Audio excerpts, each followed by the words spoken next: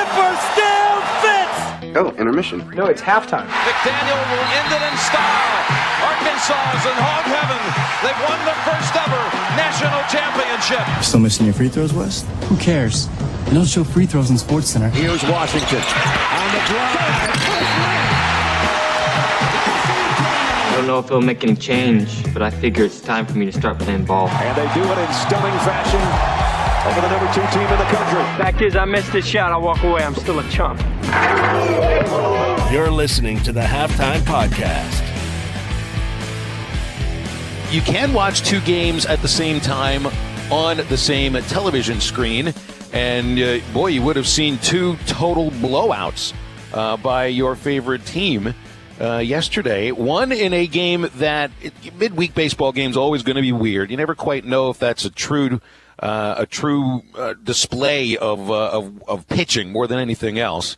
And then on the other side of it, when it comes down to the NIT, I don't really even think you know what you're watching yesterday based upon the opponent that you were watching and how emotionally invested the Providence Friars were. But there's no doubt about it. And it was weird, very weird, to see Arkansas playing without Daniel Gafford. I mean, just no matter what would have happened on the court yesterday, if they would have laid an egg or if they would have put up 150 points, it was just very odd to see Arkansas without Daniel Gafford. And then you add in the idea that they played so well without their best player.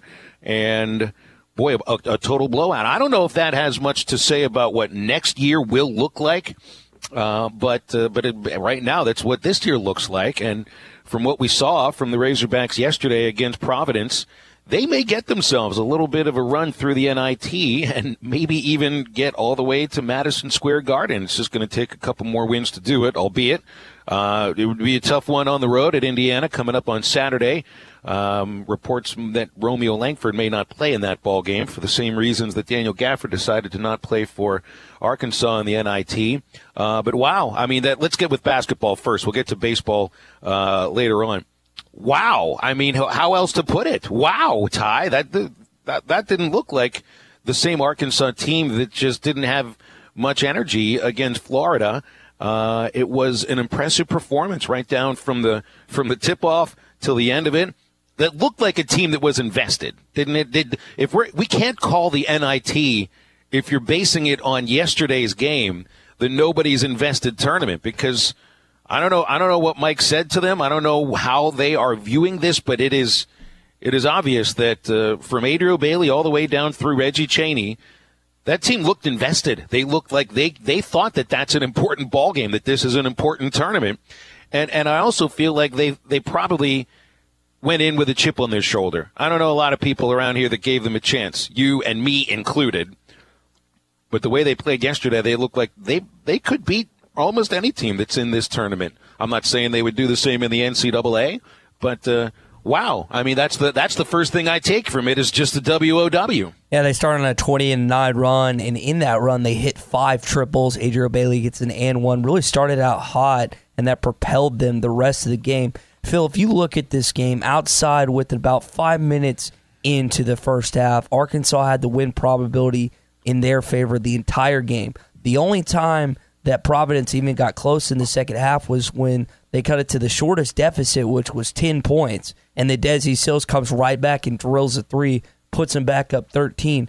This game was in hand almost the entirety of last night's ball game, Phil. Arkansas controlled it from the first possession on, and it was just a display that wasn't really capped off by typical Arkansas basketball in terms of defense. They forced 9 turnovers last night. You would think them going up 84-72 and getting a W, you'd think, man, they must have forced a lot of turnovers and were getting a lot of fast break points.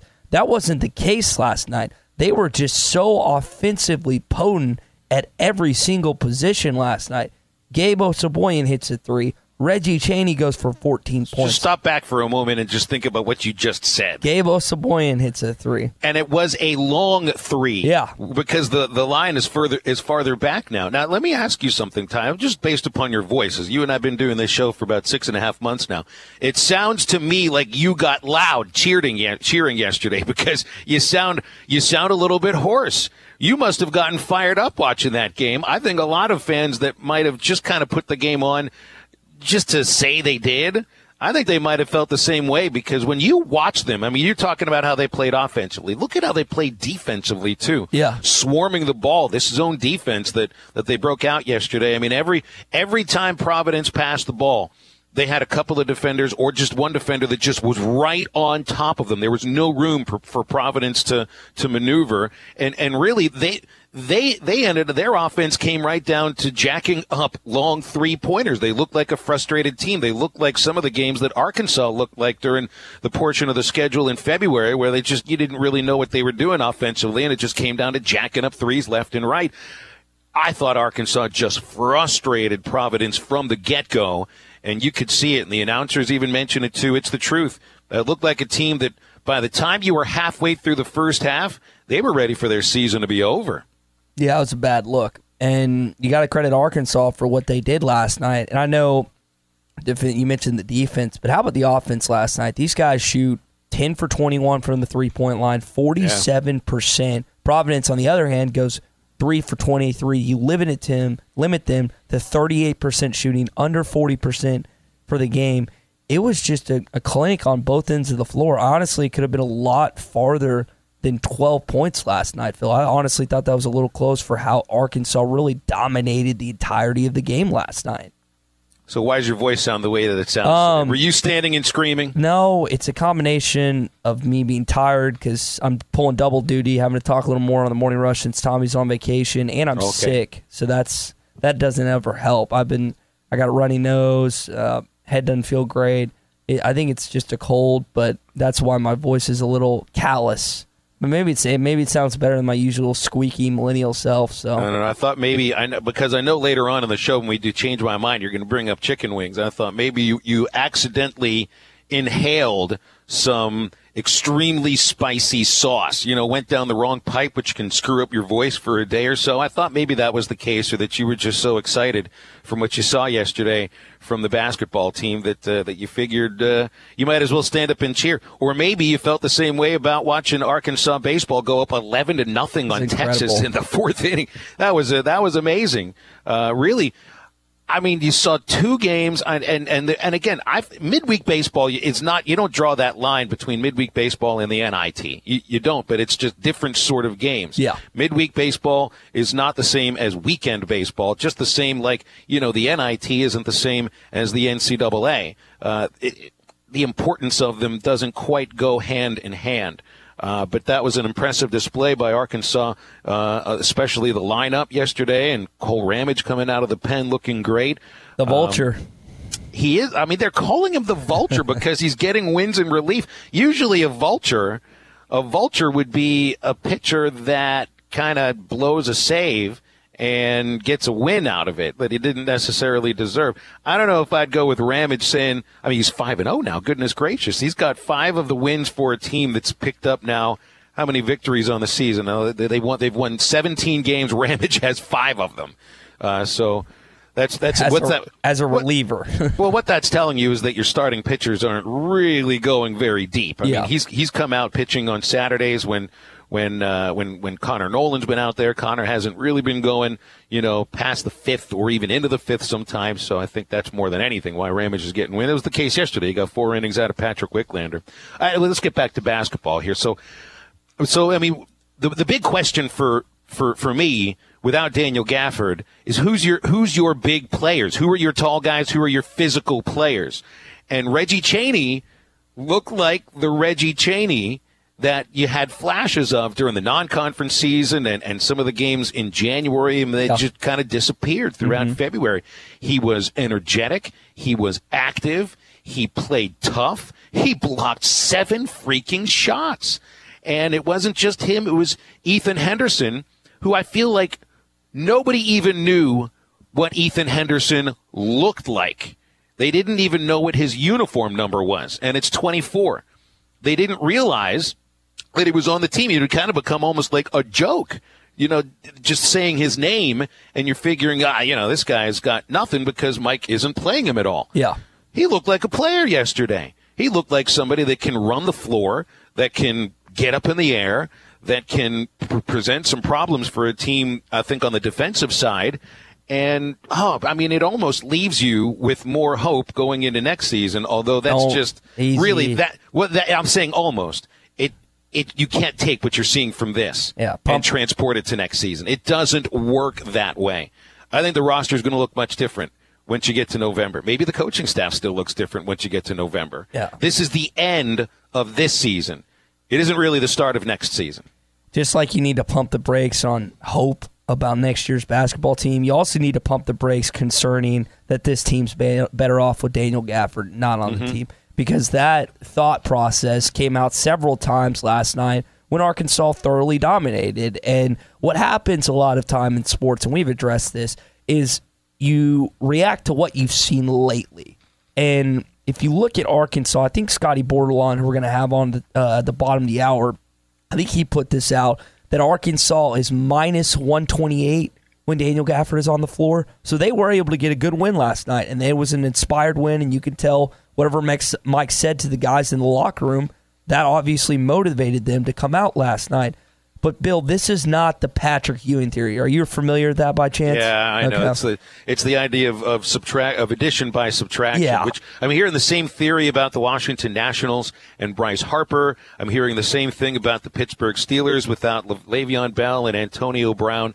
I think in some cases that can be the case if you're talking about a so-called locker room cancer. I don't think Gafford was like that. Yeah. I don't think that's the case at all. I think with Bryce Harper, and he drew way too much attention to himself, and I think the contract negotiations or lack thereof was hanging over that team. At the safe to say the same thing about the Steelers. This is a different thing with Arkansas basketball and Daniel Gafford. Not only was he their best player, I think he was their emotional leader. I think, and at times the leadership was lacking. So, maybe that can go on Gafford too at times, but you can't just do it all by yourself.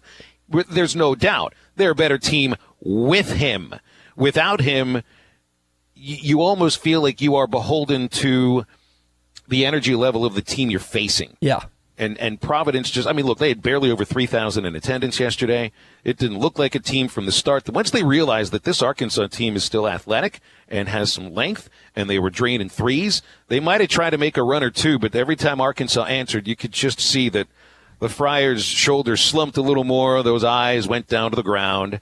And so, it's the same thing as when you're playing Indiana. They'll be without their best player apparently too. So it's going to end up being who cares more. And that's a little cheesy sometimes to put it in those ways for regular season games, but it is. For a tournament like this, I think it is. It's about who cares more. And with the Indiana game come Saturday, I believe it's going to be Saturday afternoon. It's to be announced. They have not announced the actual game time for it yet. Juwan Morgan is going to be getting the rock multiple times in this ball game. So Arkansas, yes, Providence had a guy or two that was averaging double figures down low, but Juwan Morgan is a better player. I believe he's a senior, and I think he was the guy that missed that tip-in the first game in Fayetteville this year. So I think he's going to be wanting. I think he went 10 for 15 against the St. Francis team that they beat last night. So Archie Miller is going to try and get to the rock to him early and often. And then concerning how Arkansas looked last night without Daniel Gafford. For the majority of season, they've run out a 4-out, 1-in set. What that means, for those who don't know basketball terms, is basically Daniel Gafford was down low, and they had 4 other guys surrounding him on the perimeter. A lot of times last night, you just ran 5 out. Now, Ethan Henderson, Reggie Chaney, Adriel Bailey, and Gabe Osaboyan aren't necessarily lethal three-point shooters at the 4 and 5 position. But what that did is it opened up the lane for all the players, whether it was Jalen Harris, Isaiah Joe, Mason Jones, Desi Sills. They had the ability, not necessarily that they can do the exact same thing when Daniel Gafford is not clogging the lane, but is holding his man down there. Well, and he's going to get extra attention just by his presence being in that lane. So if you eliminate the presence from that lane, then theoretically there's more room to drive and maybe kick out, but it changes the team. It changes the offensive approach. Yeah. You're not worried about lobbing it into the post. You're not worried about trying to get Gafford set up. It also means, your best offensive rebounder isn't there, so then it certainly helps when you knock down 51% of your shots and 10 of your 21 threes. So, again, I don't know if you would expect the same sort of performance shooting-wise, but I also think that mentally and emotionally, they know that they have to perform at a higher level if this season is going to continue. I always question the thought that once you're on the court, how can you not care about the outcome of the game that you're playing in? A court, a field, a ring, whatever. And it looked like the entire roster yesterday wanted to play that game yesterday with pride. It looks like they want to make a run. Yeah. I don't think they're bitter at Daniel at all. Not one bit. I think if they were in the same situation, they probably would have, some of those kids would have done the same thing. But it also means to them that it's like a circle the wagons kind of an idea. Yeah. Our best guy is gone. There's nothing we can do about that. That doesn't mean that we have to put our tails between our legs and just die right in front of everybody. Now's the opportunity that each of them have, that even if they're not going to be here, if they're not going to be at Arkansas in the next season, if there are, as we've heard rumors of, a few players that are looking to transfer out, this is nationally televised basketball. There are other people watching who might actually bring you to campus at some point. Yeah. So it's like a contract year, you're playing for yourself. Exactly. At the same time that you're playing for the team. And they looked like a closer group yesterday. It's a ridiculous thought, an idea that this team is better without Daniel Gafford. It's ridiculous to think this. They're different, and that's the key word that you have to replace than better, because this is a different ball club. If you watch the offense last night comparatively to the rest of the season when Daniel Gafford is on the floor, you could spot out multiple differences, and it was just in the sets themselves. When you're running the offense, when you're running what they do, a lot of motion, it's a lot different when you're running 4 out, 1 in comparatively to just 5 out, 5 on the perimeter. And it's not like that either of them are bad offenses either way. One worked against Providence last night. I think, I don't know. I'm curious to see what would have happened if Daniel Gafford had participated in last night's game and how that would have changed up their whole mindset. But again, as you mentioned, as I mentioned, and I don't get where this thought is coming from, where people can concoct this idea. This team is not better off with Daniel Gafford. They had one really good showing in the NIT. Now, you can start to question, hey, if this team somehow, some way makes it to the NIT championship and wins the whole thing, then you can actually throw out that statement and have something to back it up. But until then, they could easily walk into Bloomington, Indiana Saturday afternoon and get their tails kicked in and just get absolutely clobbered. And then not a single person will utter the words, this team is better off without Daniel Gafford. That just won't happen, Phil. Right. I mean, again, if you are into the idea of the Patrick Ewing theory, if it really is addition by subtraction, the reason that this works, and I think it's more professional sports than in college sports, it's because of contract negotiations hanging over a club. It's because of locker room cancers that are killing team culture, which are a lot more prevalent at the professional level than they are at the collegiate level because the egos are a lot bigger. Well, and it happens in college sports too, and I think sometimes more between recruiting classes of different coaches. But with Gafford, I never got that sense this year that he was sulking in a way that would hurt the team, or that he wasn't playing hard. Yeah, just based on his play. Like, dude was diving for loose balls with 3 minutes to go in the game when they're down by 20. That just didn't, based on his play, like play by example, it didn't seem that like from his play, Phil. Right. He and his teammates seem to have true love between each other as far as teammates go. I think he played the game with respect. And I think you made a good point yesterday.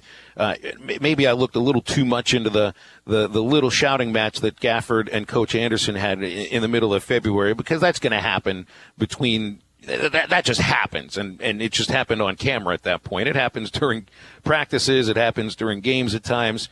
But Gafford, to me, doesn't seem like the sort of player that you get better by not having, especially when he was, without question, and far and away, the most consistent and best player on the team. The only problem is that for a player like him, you got to be able to get him the ball. He's not going to score himself. He's either going to put back a missed shot, or he needs somebody to get it into him, to either lob it into the post or set him up with a good entry pass. And that's why perhaps for yesterday and maybe for this NIT with this different offensive scheme that you're talking about, because it's a different set of players now, when you remove your best player, maybe that's why, Desi shoots so well from the outside. Maybe that's why Isaiah didn't have his best shooting game, but it looked like he was a little more interested in driving a little bit. And that's why Mason Jones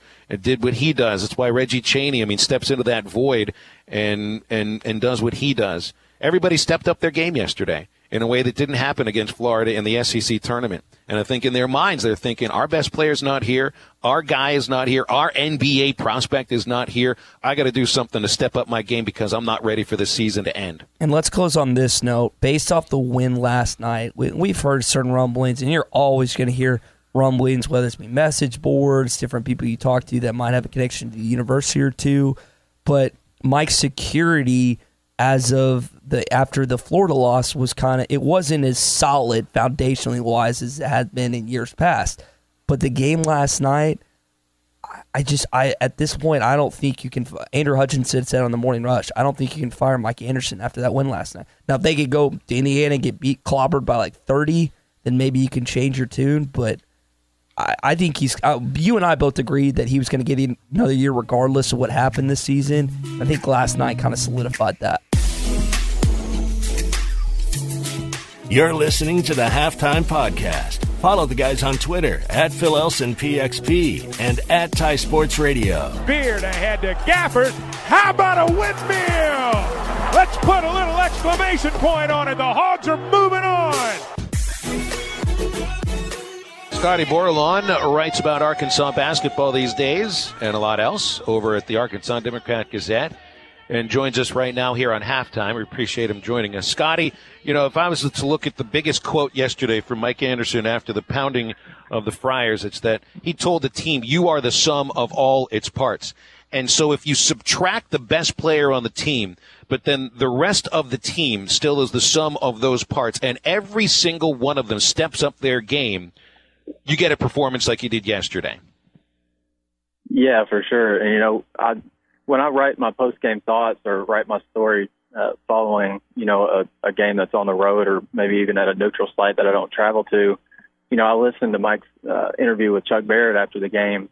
And one of the things that Mike said last night is, this roster, now that Dan is gone, doesn't particularly have a guy that can go get you 29 and 16, like Dan did against Alabama. But what you do have, I guess, and last night was a great example. Reggie Chaney, Gabe Oseboyan, and Adriel Bailey go for 30 and 15 combined. So you kind of make up a little bit for Dan's absence when those guys play well, and obviously it also really helps when you shoot 45% or better from three, like they did last night. That was the fifth time in the last 6 games they've shot 45% or better from three. So. Yeah, they were the sum of all their parts last night, and it was pretty fun to watch. Like, we hadn't seen Arkansas play with that kind of pace in a while. And I think after the first 4 minutes of the game, they were on pace to play about 80 possessions, which is Arkansas hadn't done that since they lost at Tennessee in January. And I think they finished in the low 70s, and that's a pace you want to play at. Those guys stepped up last night for sure. Scottie, I think it's funny. You also had to start your piece in the Democrat today with something that you would never think you'd even have to tell anybody. First things first, Arkansas is not a better basketball team without Daniel Gafford. But, and Ty and I were talking about the idea of subtraction, of addition by subtraction. But I think with some teams and some players that obviously don't care, maybe like a Ben Simmons at LSU. It just really didn't look invested in playing that year. Daniel Gafford's not that kind of player. Right. I don't really think there's anybody who thinks that Arkansas truly is a better basketball team without Daniel Gafford. Yeah, I definitely think so. And it's the guy. It's the vocal minority, I think, that we hear from the most. But I wrote, after Dan declared for the draft on Monday, and Mike was talking about who, like Ethan Henderson, was probably going to get more run, and it's an opportunity for him to kind of prove himself. Like, the guy had played 28 minutes all season, and he had played 5 in the last couple months. I think the last month plus of the year, then he goes out and plays 18 minutes and plays well, and maybe gives you a little bit of reason for optimism for next year. But this team, like throughout the year when Dan was off the floor, I'm privy just to a basketball analytics site called Hoop Wins. And throughout the year when Dan was off the floor, Arkansas got outscored by 123 points. And they were not good offensively. Defensively, the only thing that they did well was turn teams over. And, when Dan was on the floor, they were plus 206 going into last night. So, I mean, that right there tells you that Arkansas is not a better team without Daniel Gafford. I think that's very clear in my eyes, and I think a lot of people's minds. But there's certainly a certain section of basketball fans in the state or wherever they root Arkansas on from that believe that.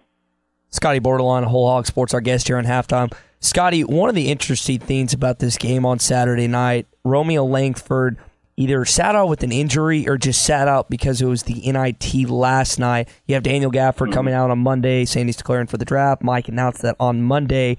This has become a big thing in college bowl games that don't really matter. Do you think this is the next step in college athletics that athletes, particularly basketball, are going to sit out the NIT?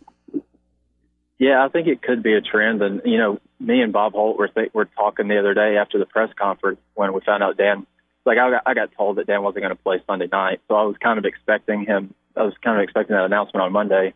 But me and Bob were kind of brainstorming, trying to think of who are guys that have done this before. We couldn't really pinpoint a name. But yeah, I mean, Dan's protecting his investment, and we don't really know if Romeo Langford is injured. I know IU said that the reason he sat out last night was because he had a back injury. Yeah, and I think that kind of lingered from the Big Ten tournament. But he was there last night. You know what I mean? So it potentially could be that he's got a back injury. I thought it kind of said something that he was there last night, because if he was declaring for the draft early and just sitting out the NIT, I don't particularly know that he would have been there. But yeah, I definitely think that some people, some players that maybe their team maybe doesn't get to where they want, and they do get an NIT bid, I think, and they're a projected first round pick or what have you. I think that could definitely, Dan may have started a trend there. So Juwan Morgan is the veteran of that ball club, but I think Romeo Langford is clearly the best basketball player on that team, where he's projected in the ABA draft and whatnot. What's your gut tell you about him playing on Saturday? Yeah, I really don't know. I don't know. I guess Mike. I imagine we're going to get to talk to him tomorrow. And anytime Arkansas plays against a team that they've had one of their key guys out. I think Mark Smith was an example when Arkansas played at Missouri, played Missouri for the second time. Somebody asked Mike if he expected Mark Smith and maybe another guy, I think it was Jeremiah Tillman, if he would play. And Mike always says that they're going to prepare as if they're going to play. But, if Romeo Langford doesn't play, Indiana's a very average to below average offensive team, and I think you're going to see Juwan Morgan, like you said earlier, I was listening to you earlier, they're going to become a much more interior-oriented offense. And, without Langford on the floor this year, Indiana's shooting I think close to 52 or 53% on 2-point field goals, and that tells me that Juwan Morgan's going to be the focal point. Scottie, I don't know if we just saw these guys at their best, or if maybe they really can step into not the role that Daniel Gafford played, but just be bigs for a college basketball team and do good things. I mean, we saw more of Reggie Chaney this year than Ethan Henderson. Heck, we saw more of Jonathan Holmes than we saw of Ethan Henderson this year. Right.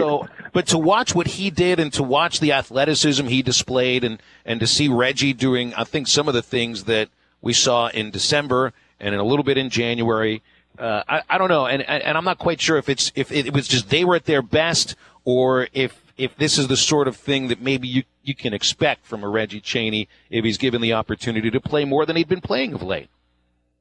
Yeah, I've been a big proponent of Reggie Chaney for a vast majority of the year. I wrote a big takeout piece on him and kind of his upbringing, before the season started, and figured he would be, a big part of the team. I thought, Mike likes to go 3 guards and 2 forwards, and I've written several times about how good Reggie was when he was paired with Dan, regardless of who the other three guards were. But last night, I think you kind of saw like his potential. Like he's the first guy. I think he's just the third guy in program history to go for 14 points, 5 rebounds, and 7 blocks in a game.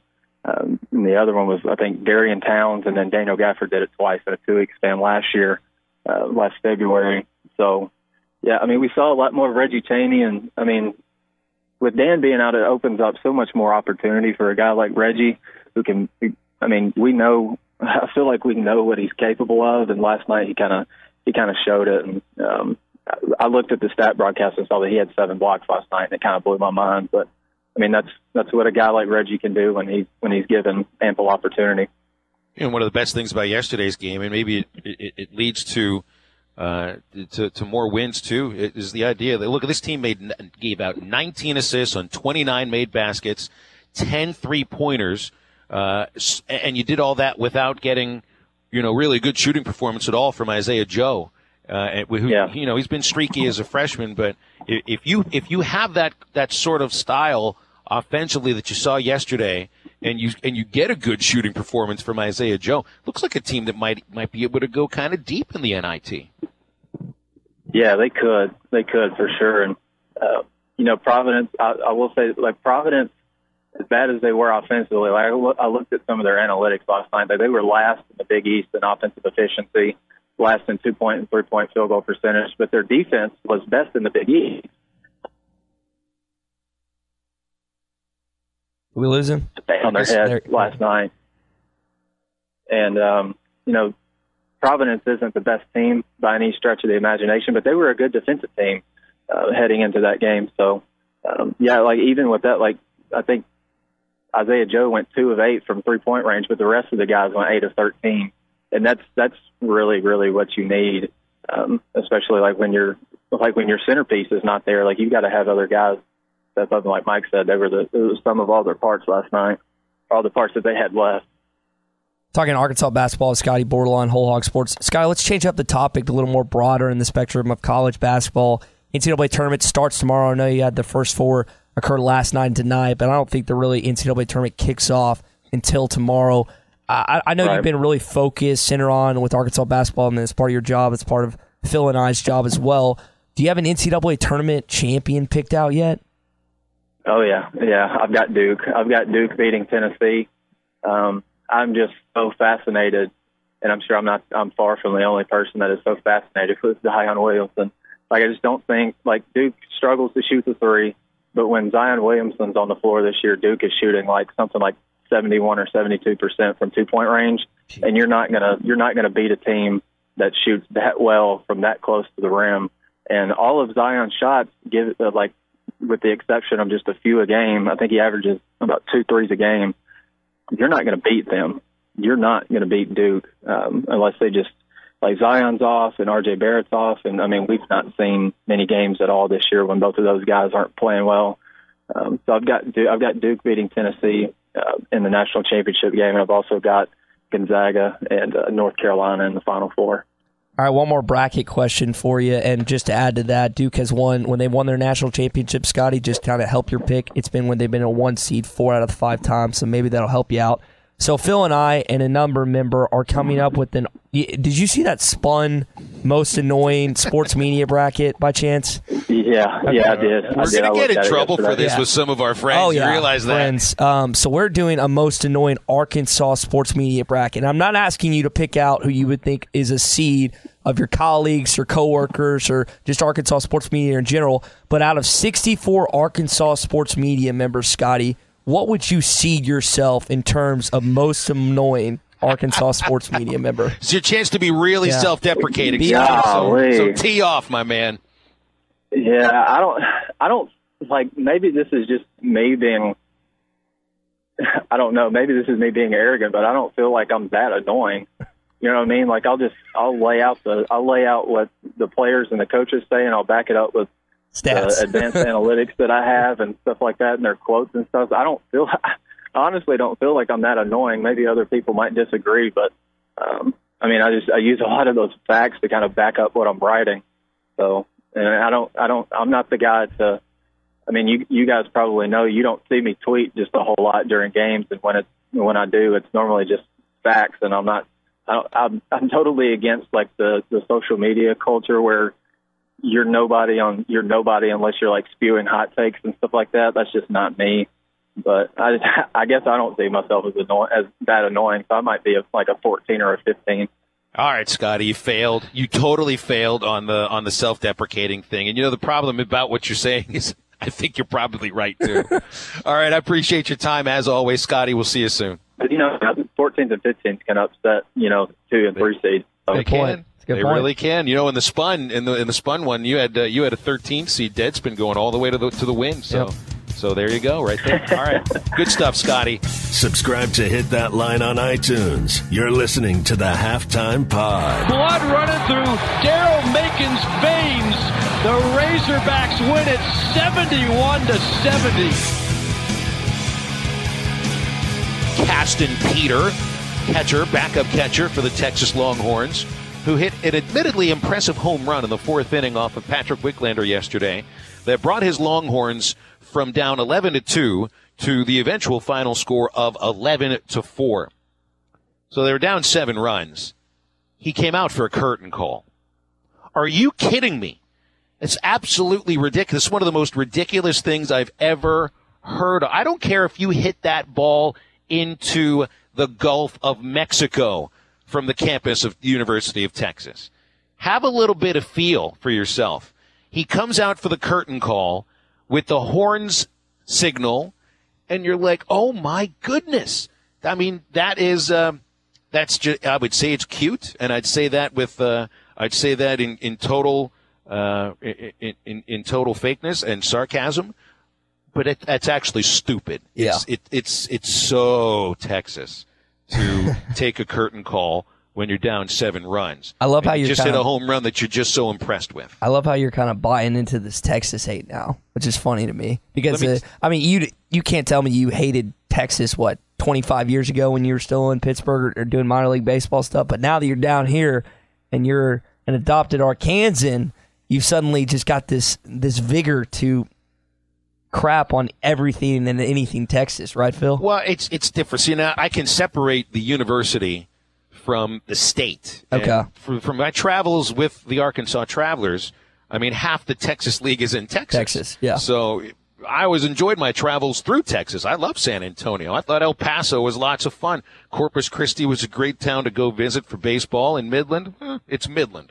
But then when you add, and then take the job at Arkansas and you add the layer of Texas and the Longhorns. Now, admittedly, I don't have that old hatred for the Longhorns. I don't either. That so many of the older people do that are still my age, because I was not part of Arkansas back in the Southwestern Conference days. Just wasn't. But now that I've seen it up close, now let's see, I've called 1 women's basketball game against Texas.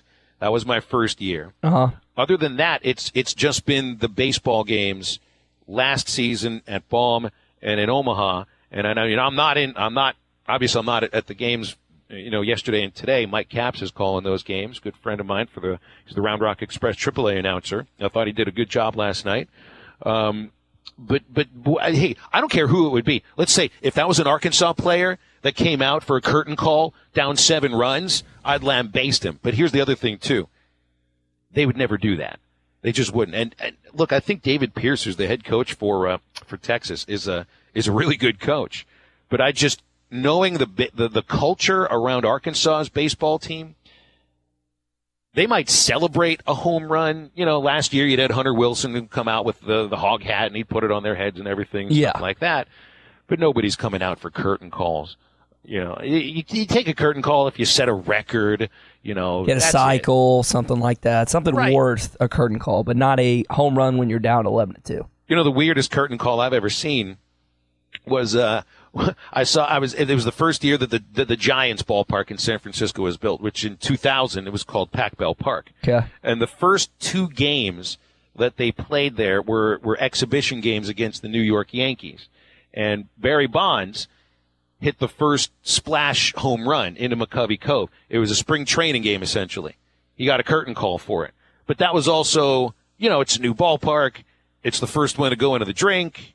I also thought, I said, an exhibition game curtain call? This is a little bit weird. A little weird, yeah. But it's even weirder to see Caston Peter come out for a curtain call down 7 runs in the 4th inning. So anyway, I'd say get off my lawn in that case. Just get off the freaking earth. But on another token, we do this every Wednesday. I know you can't change my mind about Caston Peter, but maybe there's some other things that Ty can change my mind about. I changed my mind. Hi, Joey. Hey, how you doing? He won't sell anybody out to buy his future. How can you be so obtuse? What did you call me? Obtuse? Is it deliberate? Son, you're forgetting yourself. Change my mind. I've always thought this. The Major League Baseball actually opened up the regular season yesterday, or I guess overnight, in Japan. And I just hate the thought of the first games of the season being played outside the United States. I don't have any problem with regular season games being played in another country. And look, the NBA, I think, has done this. The NFL has been playing games in England for 6-7 years now. Major League Baseball has played regular season games in Mexico and in Korea and in Australia and in Japan. But I just hate the thought of opening the season in Japan and then the A's and the Mariners come back to the United States, play more spring training games, and then get into the regular season again. It's just such an odd, weird thing, and it's not the first time that it's happened. Look, I understand if you're going to play games all the way in Japan or in Australia, you've got jet lag to worry about, travel time to worry about. You got to let these guys get reacclimated to the time zone that they live in, or just reacclimated to coming back to the States. So I don't know. I don't know if there's another way to do it, but to me, and it used to be that the first pitch of the Major League Baseball season was always thrown in Cincinnati. And I think the reason that the first game was played in Cincinnati each year was because the Cincinnati Redlegs were the first real professional baseball team. But they haven't done it that way in a long time. But I can't swallow the fact of opening the Major League Baseball season in Japan. So change my mind. Where's the majority of the season played? In the States. So you are really that taken aback when they play one game outside? It's not one game. It's the first games, and then to come back and then play spring training games again. It's so weird to play regular season games all the way out there, come back, play spring training games, and then open the season again with an opening day. I don't know why those games in Japan have to matter then. Why are those regular season games? The baseball players agree to it when they meet with the players union. So I'm not saying it's right or wrong, but they agree to it, so that's on them. So I'm not going to be able to change their mind, but you can't really blame the owners. You got to blame the players. They're just as much to blame because they agree with the CPA. Oh, I'm not putting blame on anybody. It's just, to me, the idea is it's just kind of stupid. And I got a mini change my mind that goes along with this. Now, the reason that they sent the Mariners out there was because Ichiro re-signed with Seattle so that he could go back to Japan and play. Yeah, that's amazing at that age to be able to throw like that. Can't hit much anymore, though. I think, and the reaction that he got yesterday when he came out of the game shows, and I think I've felt like this for a while. I don't know another athlete that to me feels more important or more of like a god to his home country than Ichiro does to Japan. And I'm probably missing a few countries and athletes, but in my mind, in my knowledge, Ichiro to Japan is godlike. Yeah. And I don't know if there's another athlete that rises quite to that level. I think Jordan on the Dream Team, when he was able to not only train his United States, but across the world, and Messi with Argentina today, but I'm not going to dive too deep into soccer. Phil, March Madness, I'm going to bridge these two together because I want to talk about something with Jalen Rose and Bill Clinton, a conspiracy. But the two March Madness things I want to get into. Wings are the best March Madness food, and March Madness is the best postseason in all of sports. There's no upsets like you see anywhere else like inside March Madness. It's a process that you get so many games in the first 4 days, and then you get some great Sweet 16, Elite 8, and typically the Final Four game, the national championships are awesome. In terms of wings, it's hard to just beat wings and ranch. Like, I love pizza. You know how much I love pizza. I eat pizza at least 2 or 3 times a week.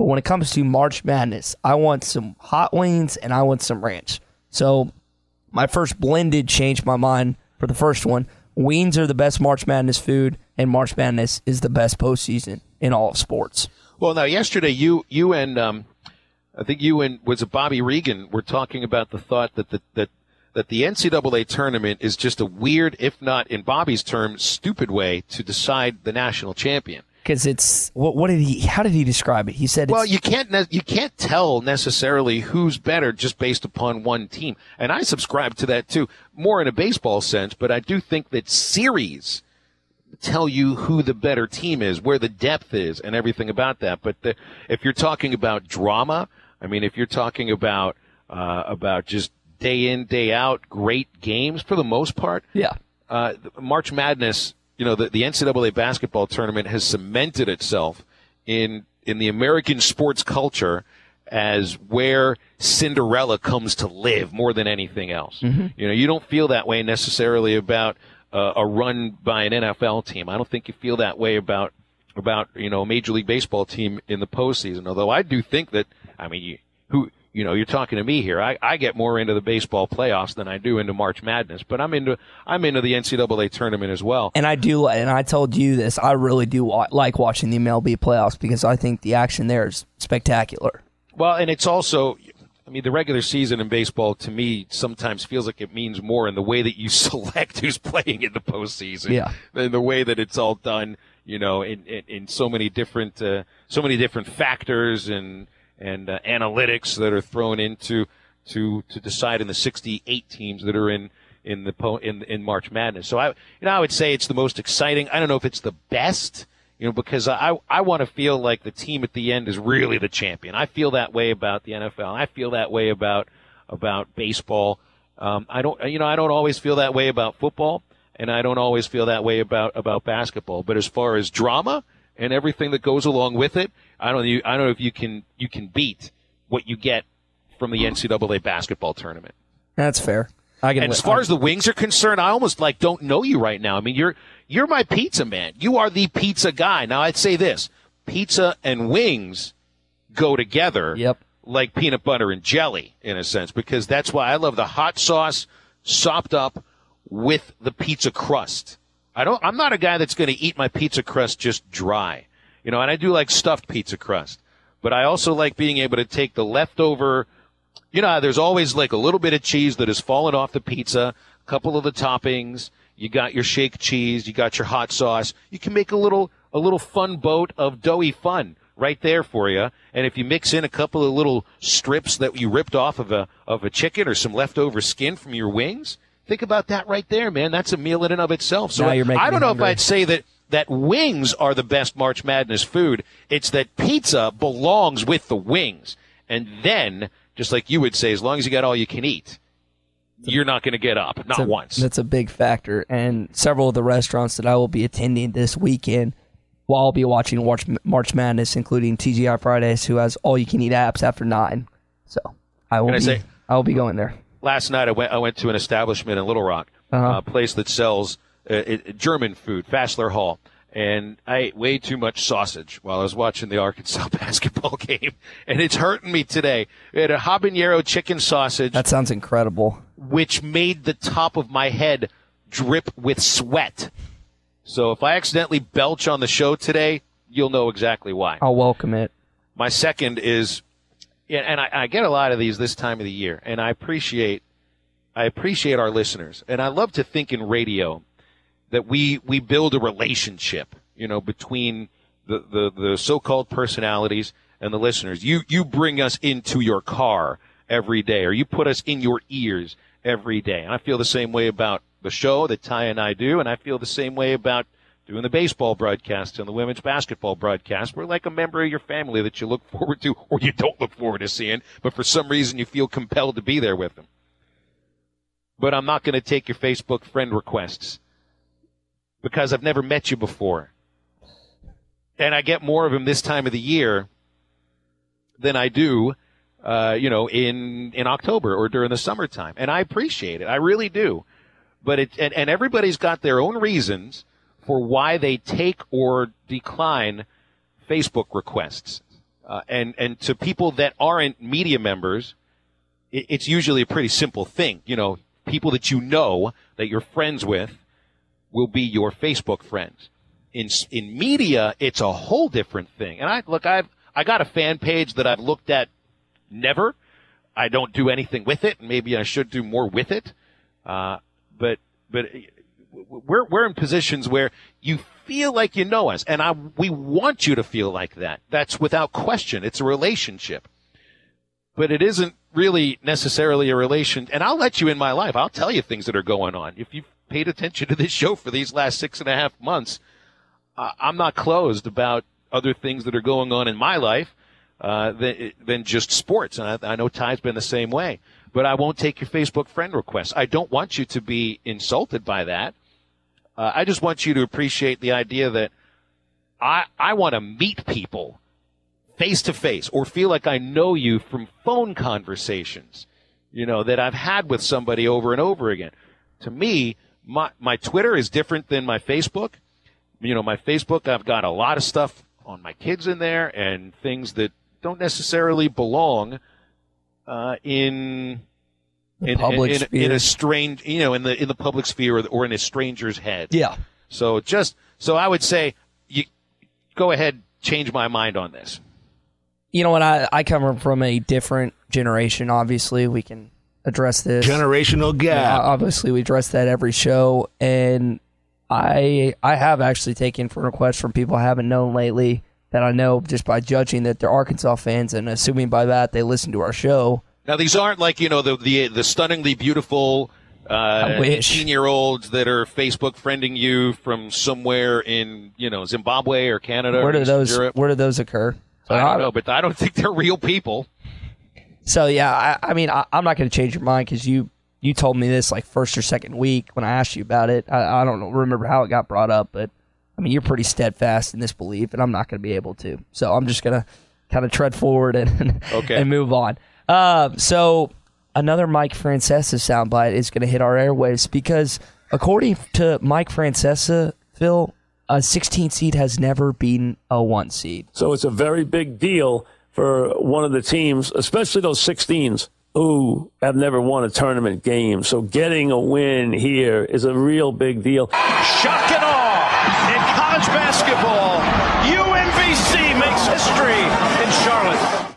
So if you remember last year, UMBC beat Virginia, a 1 seed.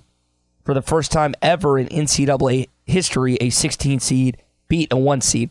Now, I don't know if WFan, if they enjoy seeing these Francesa clips go viral because he looks more like an idiot. Phil, my change my mind here is he should retire. And I'm wondering, so you and I, obviously, this is a different show. There's not really, I produce it, but I'm also a co-host. If one of us says something wrong, we usually text each other, hey, it's this, rather than that. We don't like to necessarily say it on air and try to, because we don't want to do that or whatever. But I'm curious, like, if you're his producer, don't you let him know, or do you just let him ramble on, look more and more like an idiot? And, of course, UMBC, who has a great Twitter account, had fun with this and said he was retired when we won, which was kind of funny because he had retired. Obviously, he wasn't watching. Yeah. He had retired once before and then came back. I just don't know how that, and I don't follow a ton of UMBC stuff. I don't follow a lot of Virginia stuff. But I feel like the common sports fan, the common college basketball fan, and Francesa claims to be a really college basketball and overall sports expert. How do you not know that? He's got to retire, man. This is embarrassing. It's kind of like Stephen A. Smith when acts like he's the foremost authority on all sports, and he continuously messes up over. I almost pulled a Stephen A. Smith clip from today, another one of his mess-ups. Yeah, it's time for Mike Francesa to retire, Phil. Change my mind. No, I don't want him to retire. We want to be able to keep talking about him in these very same ways. I want to be able to see him fall asleep. He's a shell of himself, though. Like, you have to know. I want to see. It's fun to watch somebody crash and burn like that, no, especially when they're at the top. I'm trying to change your mind. That's the only reason I'm saying these things, because otherwise it's sad to see something like this go down, because he really, when you look at clips of what he was like in the 80s, and the 30 for 30 about Mad Dog and Mike, it was incredible, the show that they put together. He really was a foremost authority on sports. Yeah.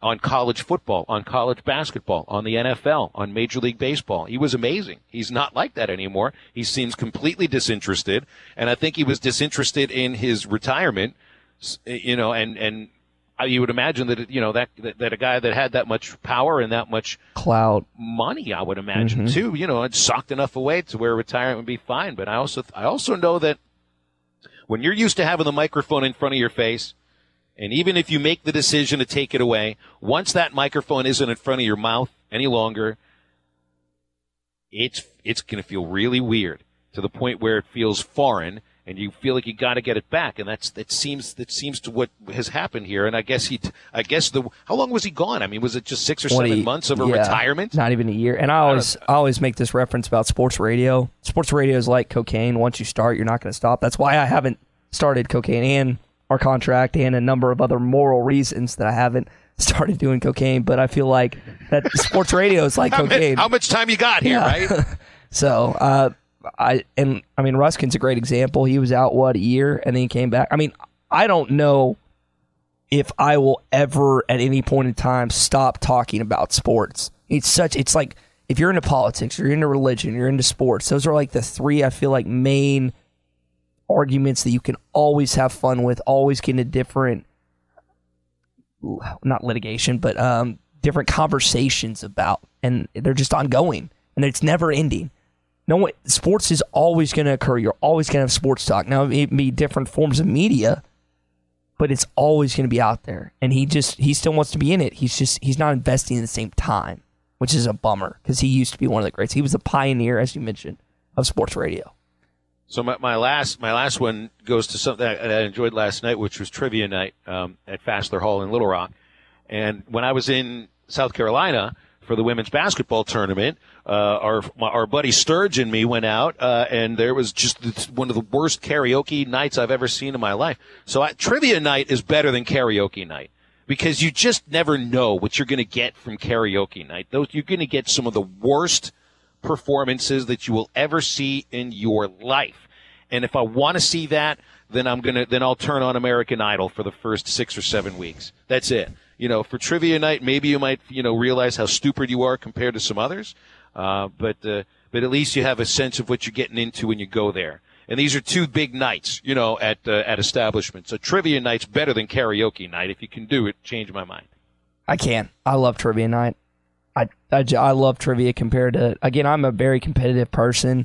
I can't be competitive at something I suck at, and I'm terrible at singing. My stepsister has a good voice. I do not. I just don't. And the guy that Sturge and I were forced to listen to was trying to impress his girlfriend. And he was singing some, I don't even remember the name of the band that he was performing. He would get up there and he would hold the microphone in a certain way. Definitely not R. Kelly. And she wasn't paying a lick of attention. I think she just was enjoying the 4 minutes he was up there, that she could actually drink by herself or drink with her girlfriend that was there, making sure that dude would actually go over there and perform over and, oh yeah, you're great. Go ahead back over there and keep singing. That's how it usually goes. All right, my last one for Change My Mind. This comes courtesy of Jalen Rose, who had a little conspiracy dating back to the 1994 Elite Eight. My junior year, playing against Arkansas, we got bamboozled. People see Barack Obama at a Duke game right now and think that's new. Bill Clinton was at our game while he was president. But the thing was, he went to Arkansas. And while they were out there warming up, we was in the locker room meeting the president. And I'll never forget, we got on the court, and it was like 9 minutes before the game. Oh, I like this. Oh, I like this story. Yeah, usually we got out there, it was like 20 minutes. So you think that Bill Clinton went to your locker room to delay you from taking the court, to rob you of valuable warm-up time, and that is why you lost to Arkansas? I love this conspiracy theory. I love it too, and I 100% believe it. First off, Bill Clinton didn't go to Arkansas. I just want to put that out there. He taught there. Second, Jalen Rose went 5 for 19 in that game, so you could also blame you not having a good shooting performance. Also turned the ball over 3 times. Michigan did not hit a three-pointer until 4 minutes until the second half, about then. So outside of Scottie Thurman going for 21 points in that game, hit 4 threes, I'm going to say good old Bill was politicking for his Razorbacks. Changed my mind. I can't. He was a sixth man. He was a sixth man for that team. And just like Nolan Richardson said, he would call him Prez. There's no doubt about it. Bill knew what he was doing. That was a pretty smart man in most cases, not all of them. Like the Halftime Pod? Check out the Bud Light Morning Rush podcast at hitthatline.com.